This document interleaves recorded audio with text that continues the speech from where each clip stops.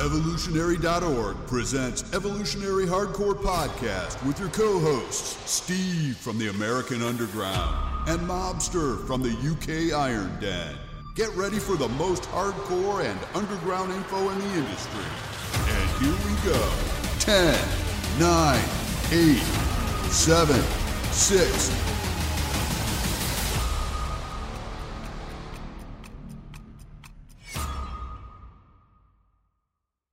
Evolutionary.org Hardcore 2.0, episode 31 coming your way. Yes, today we're going to do Anadrol bulk from Pharma. And Anadrol is one of the best ones for bulking, but it's very unique in itself. And this is going to be a really interesting one. So you definitely want to listen closely on this to really understand the history and how Anadrol is structured, because it'll blow your mind at how these evil geniuses and these geeks came up with such a potent yet very, very unique oral steroid, Anadrol. So we're going to talk about that. We're talking about how to dose it, stack it. We're going to talk about diet and nutrition for bulking on it, because it is a great bulker. You definitely want to use it for bulking, not for cutting. We're going to talk about how to get the most out of it. And then we're going to talk about Pharma and why Pharma has such great Anadrol and what really their secret is for their superior brand of products. So first, let's start with the history behind Anadrol. And look, Anadrol has different names. A50, because it came in 50 milligram per pill. A-bombs is a slang term. So if you're ever in the gym and you guys are talking steroids and someone says, yeah, man, I'm on A-bombs for the past 4 weeks, this is what they're referring to, Anadrol. So oxymethylone is the scientific name for it, and developed by Zoltan Pharmaceuticals in the 60s. And at the time it came out, it was even given to children to help them with muscle growth for those who were being malnourished or who had some type of growth problem. So also osteoporosis and anemia patients were getting a lot of benefits from Anadrol. So if you are, using it, you'll notice on cycle, your red blood cell count goes up, your hematocrit goes up, and that is not by accident. That is what Anadrol was designed to do at a therapeutic dose. So imagine you using it at PED dosages and what it would do for you. So the side effects of Anadrol, way too much. So obviously, not a good idea that they were giving it to children. And we have a lot better drugs now in the pharmaceutical community that have come out since that can do what Anadrol was doing when it comes to the therapeutic and the medicinal benefits. So obviously Anadrol had no purpose anymore in that arena. So, obviously we as guys who are looking for performance enhancing took it and started using it for that purpose, for bodybuilding, for powerlifting, for weight training, etc. And that's where it shines. And at the end of the day, there are very, very good uses for it. It actually made a comeback because with HIV and AIDS, wasting people who had those issues. But again, with that, even though it came back for that purpose and it did work well, again, the side effects are just too much. So it went back away. And thankfully, we now have a lot better medicines for those who have HIV AIDS. So it's definitely one of those things where it made a comeback, but then it went back out in the medical community. So at the end of the day, one of the guys who made it popular over time was Dan Duchaine. So I'll bring in Mobster. You're more familiar with Dan Duchaine than I am. Talk a little bit about who this guy was and talk about how he popularized Anadrol. There's, for my history, such as it is, Steve, with regards to how long I've been in the game, etc., I came across him when he was regularly writing in Bill Phillips magazine Muscle Media 2000 or Muscle Media 2K, as it later became. So it became interesting to me. And to say that he was a character is probably an understatement. I mean, I would even argue Steve was a bit of a sexual deviant in his own way. I think he liked being extreme. And of course, he got attention in that way. Him and perhaps Paul Morrison loved to push the envelope in terms of the conversations about pharmacology and PEDs. And, you know, they'd have fantasy cycles. And I mean, there's so many Duquesne stories that the people that knew him have. I can think of, for example, he was probably one of the earliest in terms of experimenting with his girlfriends. What do I mean by that? I don't just mean sexual, I mean in terms of performance enhancing drugs. So he was having female athletes that became lady friends, girlfriends, whatever you want to call, casuals, friends with benefits, as well as obviously just good old fashioned clients, where they would try products and he would have them. You know, I've just heard of this new but fat burner, try this. And he would be flexing the dust. He did the same to himself. So it wasn't just that he was experimenting on other people. And of course, he also had a little circle of friends, a couple of which we know the names of, in terms of people that would go off and research products for him and try to find new things that were out there and whatever else. So, you know, that particular way, I mean, I think he wrote one of the first, not the first, but one of the first underground steroid type handbooks, etc. And that particular name was one that was associated with one that he wrote, but there were others. We discussed one recently. Ironically, the publisher of Iron Man magazine, John Balek, wrote probably one of the earliest, if not the earliest. And John doesn't necessarily come across as crazy or fucked up or as hardcore as Dan was. I mean, Dan served time for importation. So there's Dan is also associated with John Romano and Dave Palumbo, a bunch of that stuff. And they've all got some amazing, great stories out there. But I think he would probably be arguably, and he wouldn't, the most public in terms of his experimentation with performance enhancing drugs, to sometimes actually fucking himself up and some of his clients and partners and so on and so forth. In terms of the Anadrol stuff, I'll refer to the article here, Steve. You can call him the father of the modern underground steroid movement. He was touting oxymethylone, Anadrol, as a cheaper alternative to Dynabol with more bang for the buck.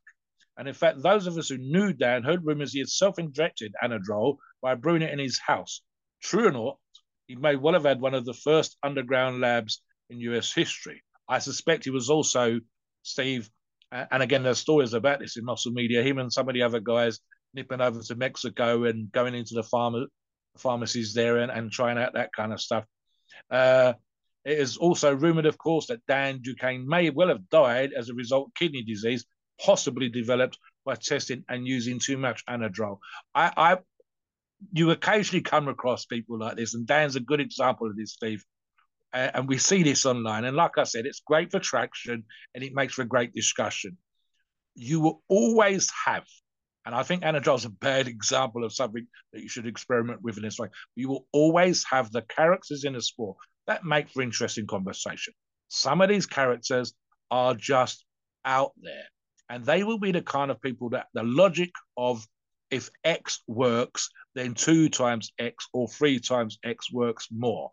I've got a buddy, and I constantly joshing each other in terms of quoting milliliters of how much product is injected per week.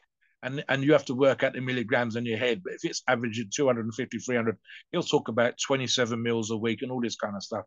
And some of it's bullshit and some of it's true. I think that they're slightly exaggerated, but not a lot. And he's on the smaller side, but he basically just enjoys injecting an enormous amount of steroids. And of course, we've seen this with the death cycles, so-called death cycles, where people just go absolutely crazy. For me, and I suspect this is going to be the same for Steve Smith when we're talking about this stuff, you don't need to do crazy shit with Anadrol. It's a crazy enough drug, oral, on its own, at the recommended dosages. And I will say this as well, Steve, I've heard, although I didn't actually have this response myself, I've heard of some users going 20 pounds, a lot of which is water, of course, on Anadrol.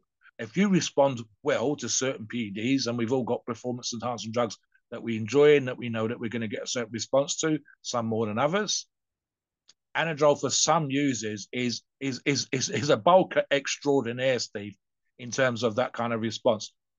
we can thank Dan, the late Mr. Duquesne, if only for his experimentation, leading us to where the sensible dosage work just as well as they should, and you don't need to do fucked up shit like Dan was back in the day. What do you think on that, Steve? Yeah, and he died in 2000. I mean, I was in college when this happened. I never heard of the guy. I read a lot of weightlifting books throughout my teens, and I learned weight training from. I had a really good weightlifting coach as a teenager as well in high school, so that's why I learned it. But obviously, I knew nothing about anabolic steroids, so I never heard of Dan Duchesne except on the forums. Later, and a lot of the older guys seem to worship him and say, but at the time I could see that because he was the one who basically brought Clen to bodybuilders. He was the one who introduced the MP into bodybuilding. I mean, he was on TV, he was promoting this stuff. So it's not like it is now where anybody can go on YouTube and yak, about this stuff. At the time, he was pretty much the godfather of this stuff, even though he himself had, wasn't a good bodybuilder. I'm not sure if his genetics were bad. I'm not sure if he just didn't know how to train properly. I'm not really sure. But he definitely at the time was very knowledgeable on this stuff. And Anadrol was definitely one of his favorites. So Mobster touched on that a bit, and we'll talk about the structure of Anadrol. To put it crudely, Steve, he was a skinny motherfucker. And the only muscle that he'd added would be obviously as a result of sun training and performance-enhancing drugs on top. He wasn't a big guy. I believe he had a good set of calves, etc. I'm reminded when we were just talking of Paul Borison again. Now, Paul ultimately at some point, I believe, ended up at 260 pounds. So Paul had good genetics for size. Unfortunately, he didn't have good genetics for standing on stage. He did well sort of in the middle ranking type competitions, but was never going to win the Mr. Universe in the UK or English Grand Prix or anything like that. He was never going to get a pro card and go over to the States. Both of them possessed, it's arguable, again, great knowledge.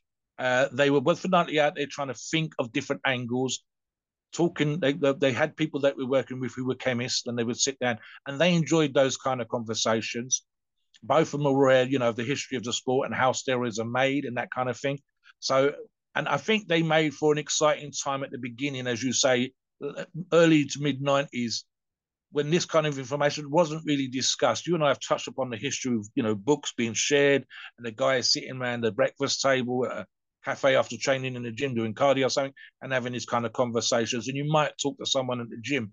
There was very little steroidal information. It wasn't 20 or 30 years old. Even the earlier bodybuilding magazines in the 60s, they instantly print in articles on steroids. And then, of course, they started to think about the side effects, and they didn't like the publicity they got. So that all disappeared. And it was people like Dan initially and Paul later on, and one or two others who didn't become as famous, that promoted the conversations. So that you might disagree with them, but you still talks about it. And this is the kind of stuff that you and I still like to see on occasion on the forums. And it's the reason, of course, why we do this podcast. Why? Because we like to make sure the information is as accurate and has come from a broad spectrum. We could easily do conversations, you and I, about crazy fucked up cycles for normal individuals. Ironically, we do that a little bit with competitive bodybuilders. Dan and Paul, Paul's example, we would have the divorce cycle, the lottery winners cycle, and all this kind of silly, if I had more money than I knew what to do with, how much growth would I buy? It made for a fun conversation, but in reality, you take bits of information out of there which is sensible and useful. I've actually had personal interaction with Paul Borison when he was alive. I can't say that I've had that with Dan. I think it'd be one of those afternoons. I wouldn't want him as a neighbour, Steve, but I wouldn't mind if he lived in my town, so I could go and visit and drop in and have this conversation. But have him live next door, have him visit, no, not thank you, because I think we'd just be bringing over crazy fucked up shit and get me in a world of trouble. But you need people like this to experiment and to push the envelope and to see what's good and what's bad and if there's side effects, etc., so that the rest of us, like this podcast, can go back and say, hang on, these is the sweet spot. This is what you should do. This is how you should diet. This is how you should train, and so on and so forth. So we needed people like Dan back in the day. So let's get into the structure and understand, what Anadrol is all about. So look, it's very confusing. I can remember back in the late 2000s on forums, and guys would bash each other and, attack each other because they would say, oh yeah, Anadrol, it's a wet steroid. And then someone else would say, no, it's a DHT derivative. How could it be a wet steroid? And then they'd get into arguments over it, and someone would come back and say, oh, that's wrong. It's not a DHT derivative. So there was a lot of that back then. And look, at the bottom line is, structurally, it is of course a dihydrotestosterone. I mean, that's not even up for debate. But the thing is, it's different than the Anavars of the world, the Winstrels of the world, the Primos of the world. It's not going to aromatize into estrogen, but it can still hit those estrogen receptors in your body and cause that big, explosion in weight, that quick bulk, So it is a great bulking steroid, even though it is a DHT derivative. And it's just the way they structured it. There's the addition of a 2-hydroxymethylene group to its chemical structure. So that's really the only major change that was done to this steroid. And that's what makes all the difference. So you're not going to lean up on Anadrol, but it's weird because you'll bulk up, you'll get bigger, your muscles will get bigger when you're on it, you'll get stronger, but you'll also get harder. It's really, really weird. And it's one of my favorite oral steroids for that reason, especially if I want to get big, quick, and I want to get hard. I don't want to get a watery look like I would on D-Bol. So it's nothing like D-Bol, which is a testosterone derivative. It is actually a dihydrotestosterone derivative. Amazing, huh? How they structured this. And whoever came up with Anadrol, I don't know if they meant to do it like that, or if it was one of those things where they were bored, or if it was one of those things where they wanted to do something that was different, that could bulk you, that could work really well for muscle wasting diseases, but that also didn't aromatize into estrogen. So it's really a fascinating anabolic steroid, and really a brilliant thing to put together, as long as you're not like severely sensitive to estrogenic issues. Because even though it doesn't aromatize into estrogen, as I said, it can still stimulate those estrogen receptors. So it's really, really weird. And a lot of, it still doesn't make any sense. It doesn't make any sense. But look, at the end of the day, it is what it is. Because people have run Anadrol by itself and ended up with gyno issues. They run it by itself and ended up with estrogen issues, even though their estrogen levels did not go up. So I don't know. It's just, that's how it is. And we kind of have to just accept that. And you just got to know when you start using Anadrol that using an aromatase inhibitor with Anadrol is not going to help with the estrogen related side effects. Yeah, let me jump in for a second here, Steve. So again, and I mentioned this earlier when I talked about it was fun with Dan and Paul to discuss steroids and push the envelope in terms of what they were thinking and all that kind of stuff. So here's the thing. Early days, and you still get some places that do this, they'll rate a steroid. For example, we did a recent podcast where we said, oh, Tren is this and Dynabol is that in comparison, say, to testosterone. Right? And it's like 5 times more potent, et cetera, et cetera. So I've seen stuff back in the day. I think William Llewellyn in his anabolic encyclopedias would have a rating system in his books. And I've seen other rating systems. And it'd be things like you said, androgen, a business of estrogen issues, and so on and so forth. So there's a bunch of rating systems out there, and some gurus have got their own versions. And you'll notice quite often when these things are done, that the score won't be the same from one person to the next. There's a few, and you and I have discussed Turinabol, for example, where a lot of gurus absolutely rate the drug, and yet users, it should be more popular than it is amongst users and customers of approved sources, and isn't for some reason. So a bunch of people don't like it a lot, and will use it again and again. And others are like, well, no, I can get better gains from this, I can get better gains from that, and so on.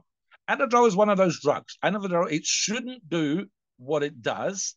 And chemically, you've got the chemists to say, oh, well, it's this, as Steve says, a DHT derivative, so therefore that shouldn't happen. Yes, mate, but it does happen. So it's one of those things where, and this is a problem again with some steroids, it hasn't been studied. And it's not been studied because the medical use was a low dose, the PED use is a lot higher. And again, if you're going to do a medical study, you don't really want all your subjects having terrible side effects. You don't. Any normal over-the-counter medication, painkiller, medical treatment for cancer, for example, etc., you don't want them having terrible side effects. You don't want to have to give them more drugs in the study. And again, there's another thing, and I've touched on this as well, Steve. It's the issue of personal affinity, as in I've tried Anadrol and didn't respond to it as well as I do with Dynabol, for example, in terms of bulking, which we're going to talk about. But also, again, it's the difference, there's a physical difference between one person and the next. The person is super skinny and they take Anadrol and they've got a great affinity for Anadrol, they'll blow up. I wouldn't recommend, for example, a drug that might have these kind of issues for a person at borderline obese, so the body fat's a little bit higher, and so on and so forth. So you will have, to put it crudely, fans of certain steroids, and you have those people that respond incredibly well to a particular steroid, like myself. I don't respond or get very little response with another steroid, and so therefore I'm more likely to be a fan of the first than the second. Steve will have the same. The listeners will have the same. Anadrol, for some listeners, for some users, will be an amazing strength drug, an amazing bulking drug. And I'd actually argue, because we talked about this, the majority of our listeners will respond well, perhaps not on the order of the number that I gave earlier when in say £20, but certainly 5, 6, 7, £8 as a minimum or more. Some of you, 20%, might not. And there'll be reasons for that. It might be, as I said, Steve says, estrogen receptors. It might be your body fat levels. It might just be, you're not hydrating properly, about whether you're working crazy and all this kind of stuff. So there's that variance is in there. And Anadrol is one of those ones, I think, where we could argue, Steve, that there's a little bit more variance than there would be with, say, for example, straight testosterone.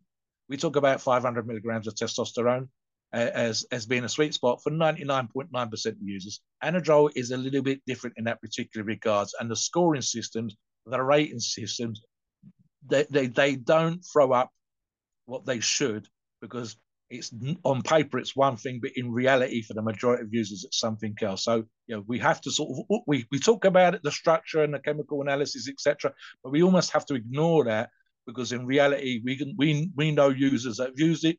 We know what most people respond to, how they respond, and that's what we're talking about on this podcast. So we're not chemists, we're not doing these studies, and the little bit of science that there is should make it one thing, but in reality it's something else. So it's an amazing bulk of Steve. It shouldn't be, but it is, and that's the reality for the majority of listeners. Back to you. So let's talk a little bit about the side effects, and then we're going to talk dosing, stacking, and then we're going to talk about diet and nutrition. That's a very, very important topic as well, to get the most out of your Anadrol. So first of all, look, side effects, very unique. I can't say it enough. You can expect the same side effects that someone would get from using Dynabol or testosterone. You get those estrogenic type side effects like the bloat. You get the high blood pressure, which can have a domino effect into having insomnia and having low energy throughout the day.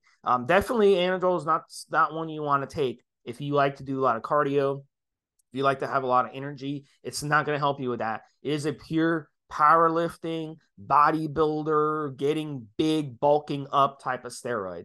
The gynecomastia is if you're prone to it, then it could happen on Anadrol.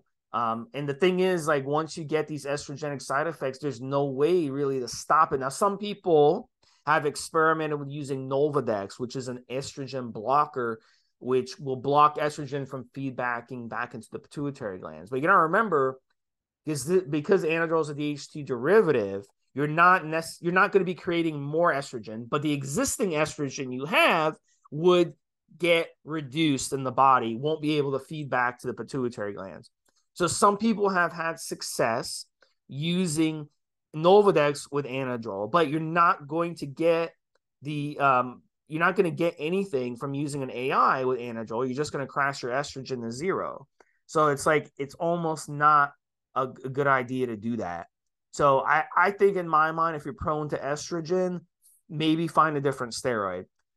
If you're not sure, ease into the Anadrol and see how you do on it. I know someone who actually recently ran Anadrol, and they were gyno prone, and they were fine. I've run it a couple times, never had any issues with gyno. So if you keep it, at a same dosage, and you only run it for 4 to 6 weeks, I think that you have the best chance to get away with that. Also, you got to worry about the other side effects, the more aggressive side effects, the potential to get, aggression on it, the potential to get acne, the potential to have some headaches on it, and then the pumps and the cramps are also an issue on it, which a lot of you are going to like. If you like to lift weights and do high repetitions and do drop sets, you're going to love Anadrol. It's going to give you a nice pump. You'll leave the gym feeling like $1,000,000 with your muscles popping out of your body. If you like to do endurance, Anadrol is not a good idea. Stay away from Anadrol because it's going to slow you down when it comes to that. You won't be able to run on it because your pumps and your calves are going to be so bad that's going to feel like your calves are about to explode. So you don't want to do that. And then finally, the liver. It is liver toxic. It's structured as a 17 alpha alkylated, and it's structured in a way where it actually doesn't get destroyed by the liver. So of course it's going to be liver toxic, and that's by design, because you don't want to take something that's just going to get destroyed by the liver. That's kind of pointless to do. So yeah, at the end of the day, look, 50 milligrams is the standard cookie cutter dose of Anadrol. That's what I ran. I ran it for 4 weeks. Crazy results with 4 weeks. Body transformation in 4 weeks. If you're looking to bulk, it will bulk you up. It is an amazing oral steroid. I love it for bulking. It's not something I would use today for my current goals, but of course my goals could change. A couple years from now, maybe I'll want to bulk back up again. I don't know. So it just depends. But it's not a steroid to take if you want to get a ripped six-pack. It's not a steroid to take if you want to go running 6 miles a day. It's not a steroid to take if you want to cut down. It is a steroid for bulking. And it is what it is. And a lot of you will appreciate the bulking aspects of Anadrol. So look, 4 to 6 weeks is a great cycle with Anadrol. Solo 50 milligrams a day. I'll bring in Mobster. Mobster, talk about using it solo, talk about stacking, and then I'll come back and give you some ideas for stacking it. Yeah, I mean, the top end, and this is just again, a small percentage of listeners, you're looking at maybe 100 milligrams. But again, 50 milligrams, like Steve said, is a sweet spot. I agree. That's all I did. Something else, Steve, I would probably dose this in around the same frequency. The half-life, and there are differences of opinion on this, is between 5 and 9 hours. I would do it 3 times a day, arguably 2 to 4 times a day suffices, especially if you're using the upper dosages. And guys, pretty much every place, every source, and Pharma included, have in a 50 milligram form. So use a pill splitter or do what I do, just cut the damn pill in half. Not that much. That's not that much of an issue.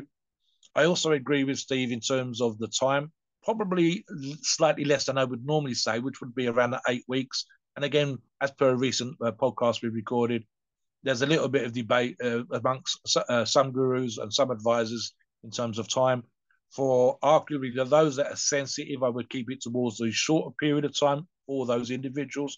So 4 weeks, and I might have that as a cycle where I'm doing something else. So, for example, halfway through the 4 weeks, at the end of the 4 weeks, do something else, and then for 4 more weeks, do something else again, and then so on in that particular way.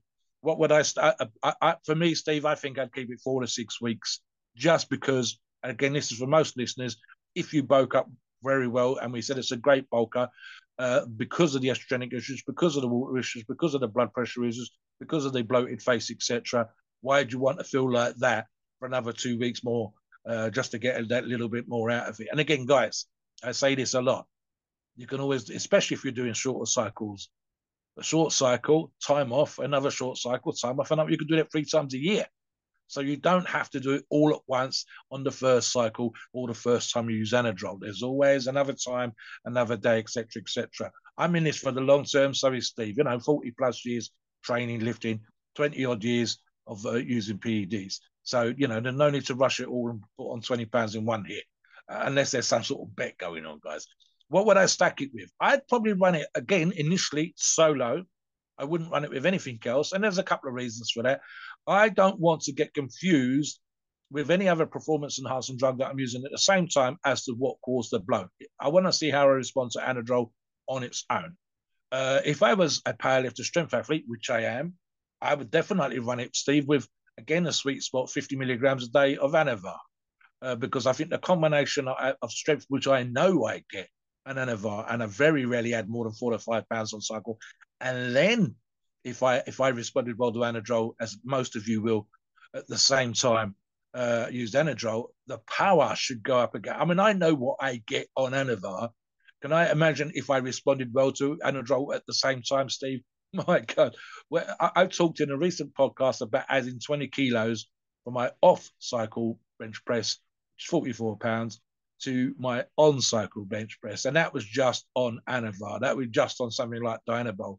So Anadrol, if I responded well, I can see another 5 or 10 kilos there. That's 30 kilos. That's a 66-pound difference between my off-cycle bench and my on-cycle best. So that for me would be absolutely amazing.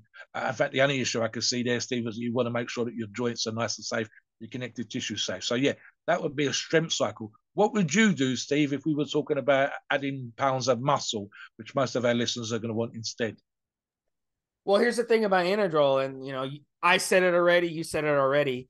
The way Anadrol is designed, you don't need to stack it. It's already got everything. It's a DHT. It's strong enough to not get destroyed in the body, even taking it as an oral. It's androgenic. It causes a boost in appetite. I mean, it causes some water retention and size. So it's like it already has everything in it already. So it's like, why do you even need to stack it? And look, we could sit here and tell you, to go buy this steroid, go buy that, like these other podcasts, and tell you to go buy 5 different steroids and run them. But like at the end of the day, just run the Anadrol. It's got everything already, so it works best. But if you insist on stacking it, okay, I wouldn't stack it with an oral because it is quite liver toxic. If you're running 50 milligrams a day, you're going to get a lot of liver toxicity.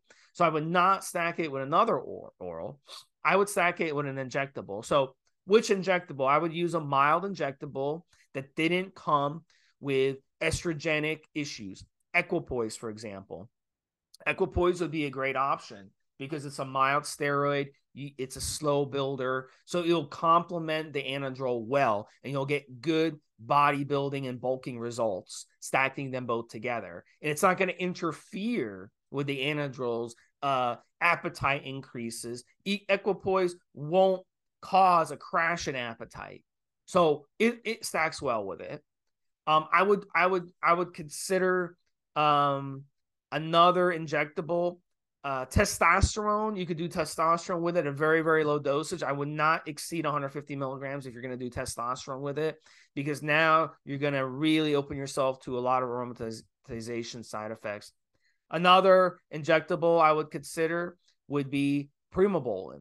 And Primobolan is a DHT derivative as well. So now you're stacking 2 DHTs. But because Primobolan is a very different DHT than, say, Masteron or Winstrol, it's not going to impede the Anadrol effects. It will just add to the cycle. You'll get more nitrogen retention. You'll get more protein synthesis on Primobolan, but you won't get additional side effects, you see? So there is a method to the madness when it comes to stacking with Anadrol. We don't want to add to side effects. Like I wouldn't run Tren with Anadrol, for example. That would be a little too intense. And that would cause like quite a bit of side effects that would be counterproductive for you.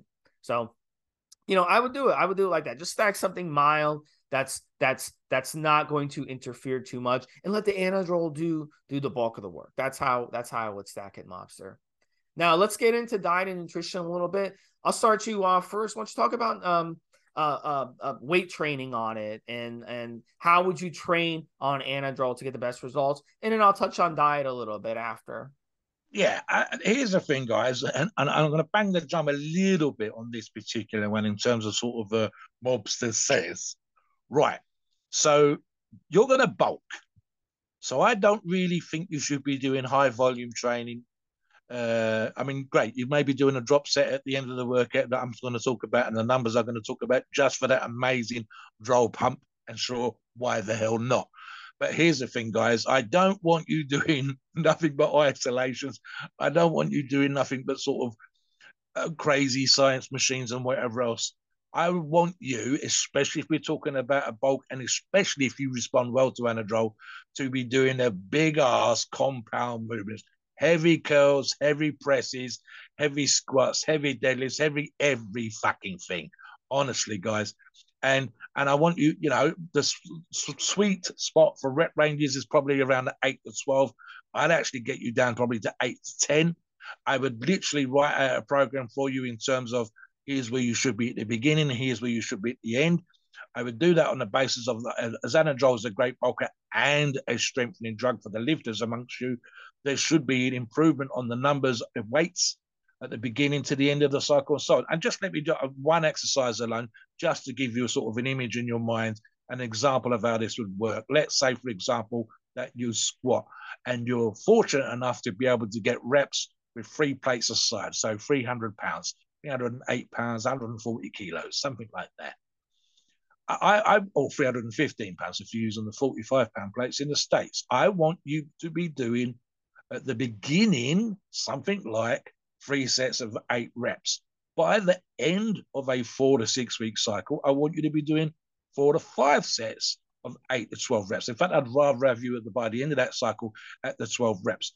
Now, what does that mean? It should mean you're going to be thickening fibers, you're going to be stronger, full stop. Therefore, the muscles should be larger.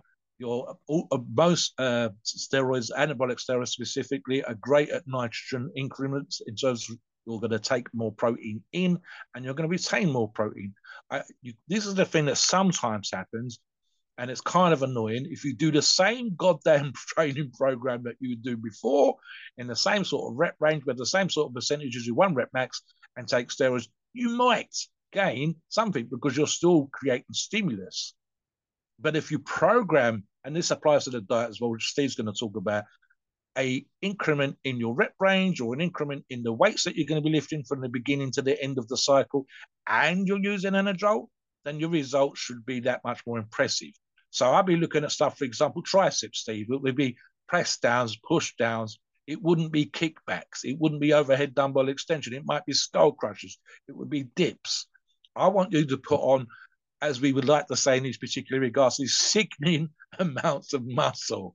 I want you to be stimulated. The only thing I would want you to be careful on, Steve, and this would be the warm-ups and the little pumps at the end that I mentioned already, would be to stop you pounding the fuck out of your joints because you got so goddamn big and so goddamn strong. This sometimes happens, and it certainly used to happen back in the day, Steve, that the guys would blow up so quickly on some PEDs that they, for example, in the bench press, their pecs would get massively stronger, but the connective tissue did not. So again, if I was coaching you, I would make sure we're stretching and make sure we're warming up and make sure the form stayed good, but I would strip away all the bullshit and I would encourage you to be stronger and doing more reps on the basic exercises on a proper bulk. Now we could talk about, and I'll let Steve jump in for this, in terms of whether that's a clean bulk, in terms of you adding 5 or 6, 7 pounds of muscle, or dirty bulk. And as I mentioned earlier in the podcast, Steve, some people going 20 pounds if they respond super well. So what do you think about keeping it clean and just adding pure muscle, Steve, when it comes to nutrition? Yeah, so look, at the end of the day, dirty bulking isn't a good idea because you're going to put on a lot of bad weight, and it's going to be harder to get rid of that weight. You're going to boost insulin resistance. You're going to make your body more unhealthy. It's not a good look at all. So it's not necessary here.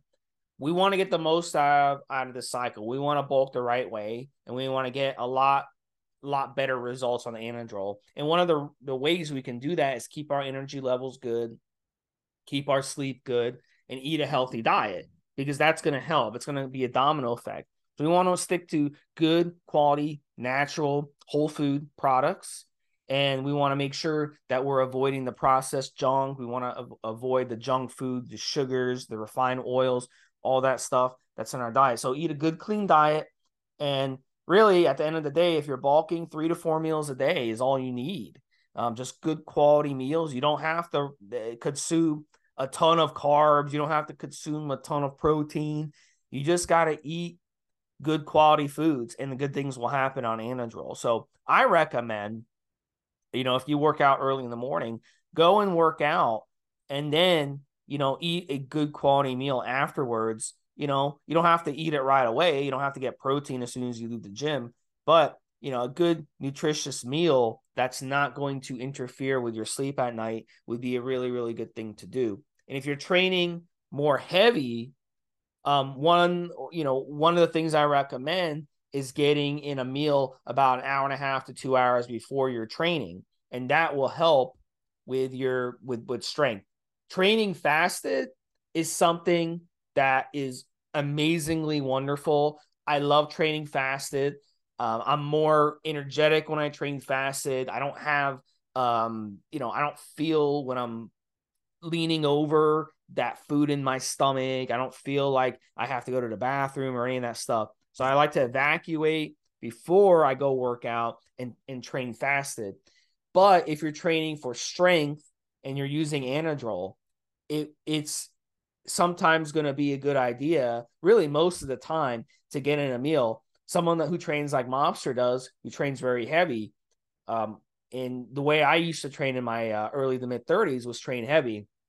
So 2 hours prior, a really good idea for you guys is to have maybe a couple eggs. Make sure you're cooking them, you're prepping them correctly. They're good quality, humane-friendly eggs, pasture-raised eggs where the chickens get to run around in the sun, pick at worms off the ground. They're not stuck in cages walking through their own shit, spreading salmonella amongst themselves.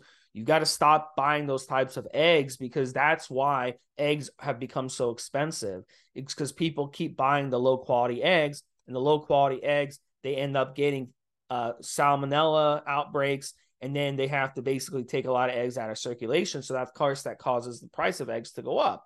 So make sure you're buying the good quality eggs. Okay, it's very, very important. Number 2, you want to make sure that you're cooking the eggs properly, not in refined oils. Get some good quality, unrefined, cold pressed coconut oil and cook your eggs in that. Okay. Now, I'm not saying that coconut oil is healthy for you, but it's neutral. It's not going to be bad for you. You don't want to get those sprays and spray your pan. Those sprays are horrible. I don't care if it says 0 calories. Doesn't mean anything. It's not good for you. It shouldn't be going in your body. Canola oils and all these refined oils, all these vegetable oils, it's all bullshit. You can't squeeze a vegetable and make it into oil. So make a couple good quality eggs. You can get a piece of fruit to have with it. And that would be a really good pre-workout, hour and a half to 2 hours before. And then before you go to the gym, spend a good 10 minutes, 10, 15 minutes trying to evacuate, both peeing and bowel movement. Make sure you get everything, all the crap out of your system, just so when you go work out, you're fresh. You don't have to go to the bathroom during your workout or anything like that. So that is the key. And make sure you hydrate as well. Make sure you hydrate. And then that would give you the best way to go in and really getting a good workout when you are on Anadrol. So when it comes to nutrition, timing is important. The people who say it's not, they don't know what they're talking about. Absolutely, timing your meals is going to be crucial so you get good energy during your workout and the food isn't interfering with you. How many times do I see people in the gym locker room, which I avoid as much as I can, but sometimes I still have to go. They're in there and they're taking a dump. Okay. Why? That is a sign that you're not timing your meals properly. You should take a dump before you go to the gym, not while you're at the gym. That's someone who doesn't know what they're doing. Okay. When someone has to take a dump while they're at the gym, you're in the gym an hour and you have to take a dump, doesn't make any sense. So it's all about timing your meals. If that doesn't make sense to you, then do 3 hours before you work out. Eat that, what I was telling you about, something light, and then have your bowel movement. And then make sure you get as much stuff out of your system as possible. When I used to train as a triathlete, that's what people would do. They would try to get as much evacuation as possible beforehand. It made a huge difference. You feel lighter, you're going to get a better workout. So it would be really, really good on Anadrol to make sure you get your diet on point and you time things better. This way you get the most out of your workouts, and then you're going to have the most gains on Pharma, Parapharma, Anadrol. So Mobster touched on that a bit, and then we're going to get into Parapharma and then talk about Parapharma, why you love Parapharma so much. Yeah, here's the thing, right? And dirty bulking's a fun subject. We've seen forum conversations, online stuff where people say, if you're doing a dirty bulk, what would you eat? And then we see fantasy photographs of crazy cheesed up, burgered up, relished up burgers and so on and so forth, or huge fucked up, 18-inch pizzas and all this kind of thing.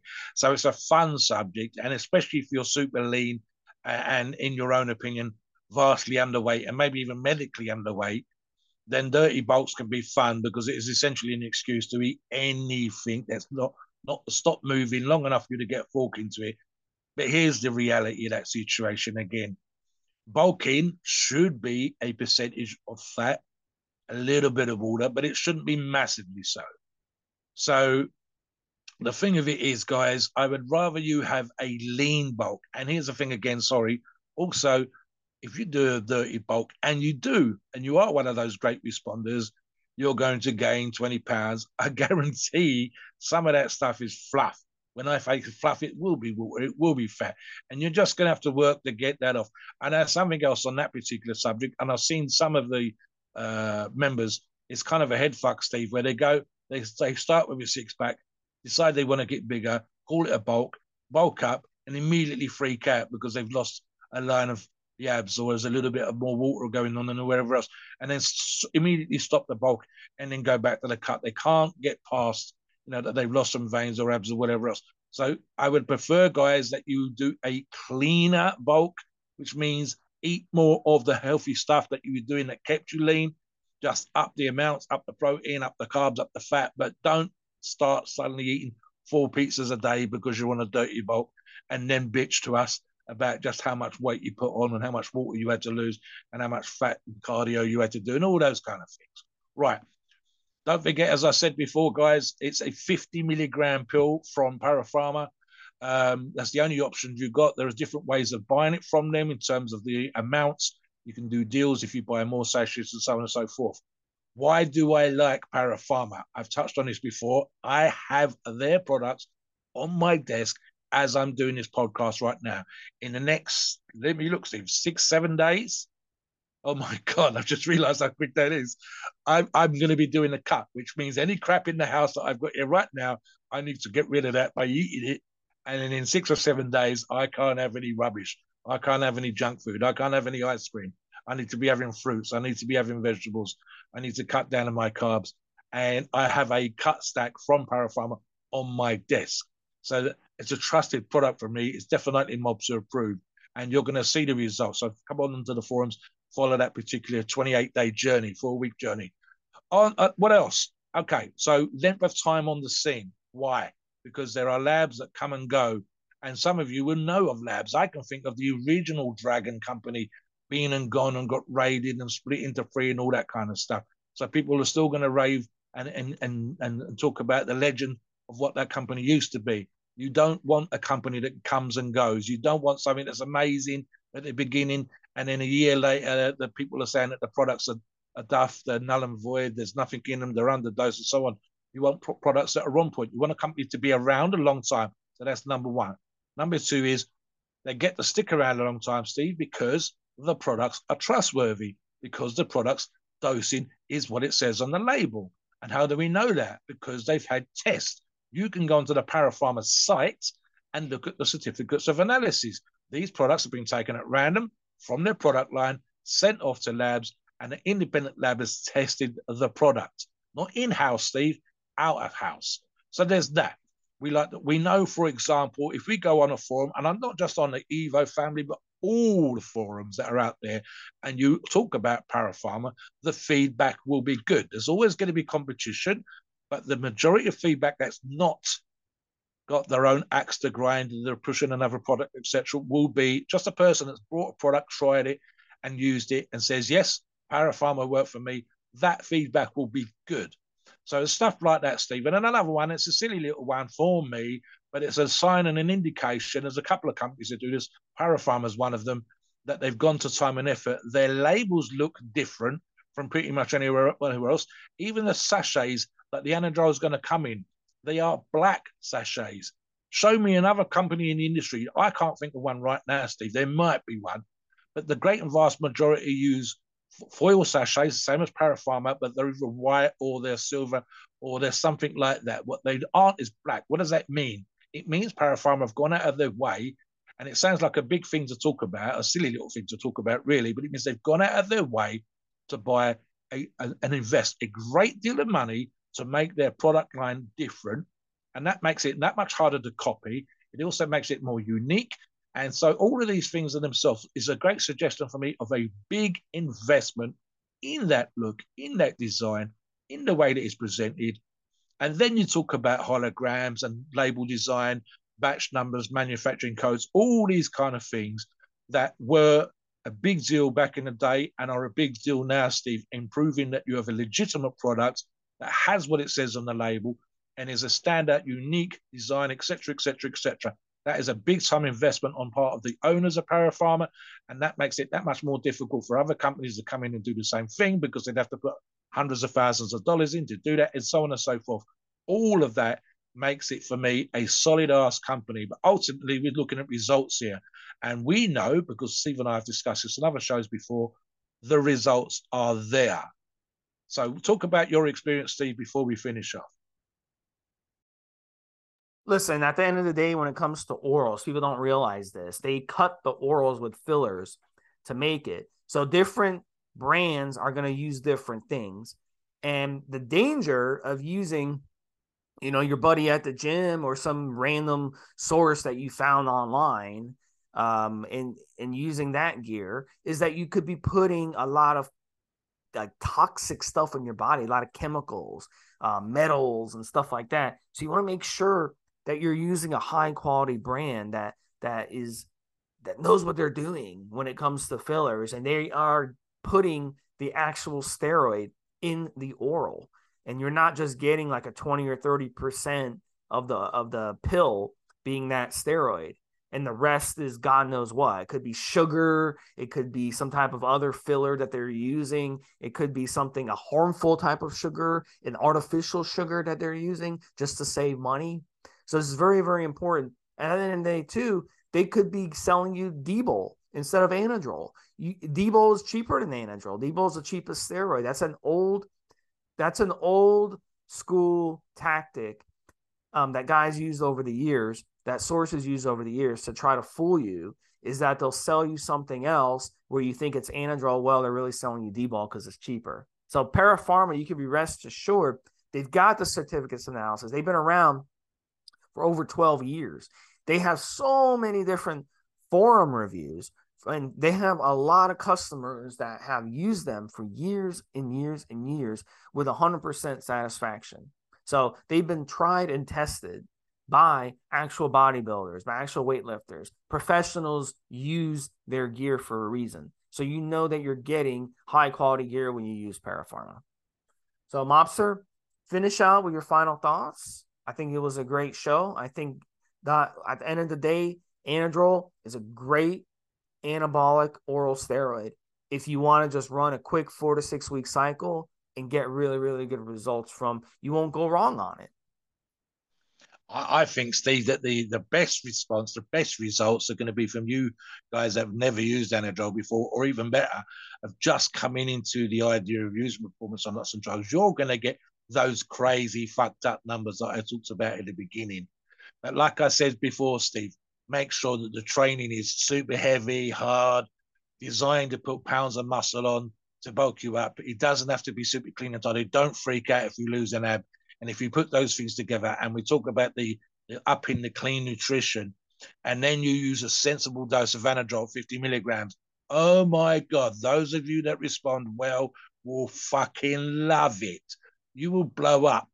It'll be like one of those conversations you're going to have with someone that hasn't seen you for a while. You've changed. oh my God, you're bigger. What are you doing? That's the kind of conversation you have. I think it's like this in terms of the orals, Steve, for a typical user, it's going to be like, it's the trend of orals. It really is. It's otherwise for some of you, you're going to just go, absolutely, oh my God, I need to get, you bitches, you should have told me I needed bigger t-shirts. You should have told me everything was going to be tighter on me. It's one of those kind of crazy, for some users, for some listeners, they're just going to blow the fuck up. And the heavy training that we talked about and the proper nutrition we talked about are just going to make it that much better. Like I said, guys, don't freak out if you actually had 2 inches. Remember one of my things from before? On an average person, 1 inch is 10 pounds. Those of you that blow up 20 pounds, that's 2 inches on every muscle. That bicep, arm, the upper arm, the chest, the thighs, the calves, the neck, everything's going to be 2 inches bigger if you hit the 20 pounds. So that would be amazing. Listen, do it the way that we suggested and then come back and give us feedback. Those of you that are Anadrol fans, let's hear some stories from you in the comments and on the forums about just how well you responded to. I want you to give indications to those that are thinking about dropping Anadrol as to exactly how your results are going to come off, because I think there might be some crazy stories out there, Steve, and I'd like to see them. Please note, we are not doctors and opinions are ours. It is our view and based on our experience and views on the topic. A podcast of informational purposes and entertainment only. The freedom of speech and the First Amendment.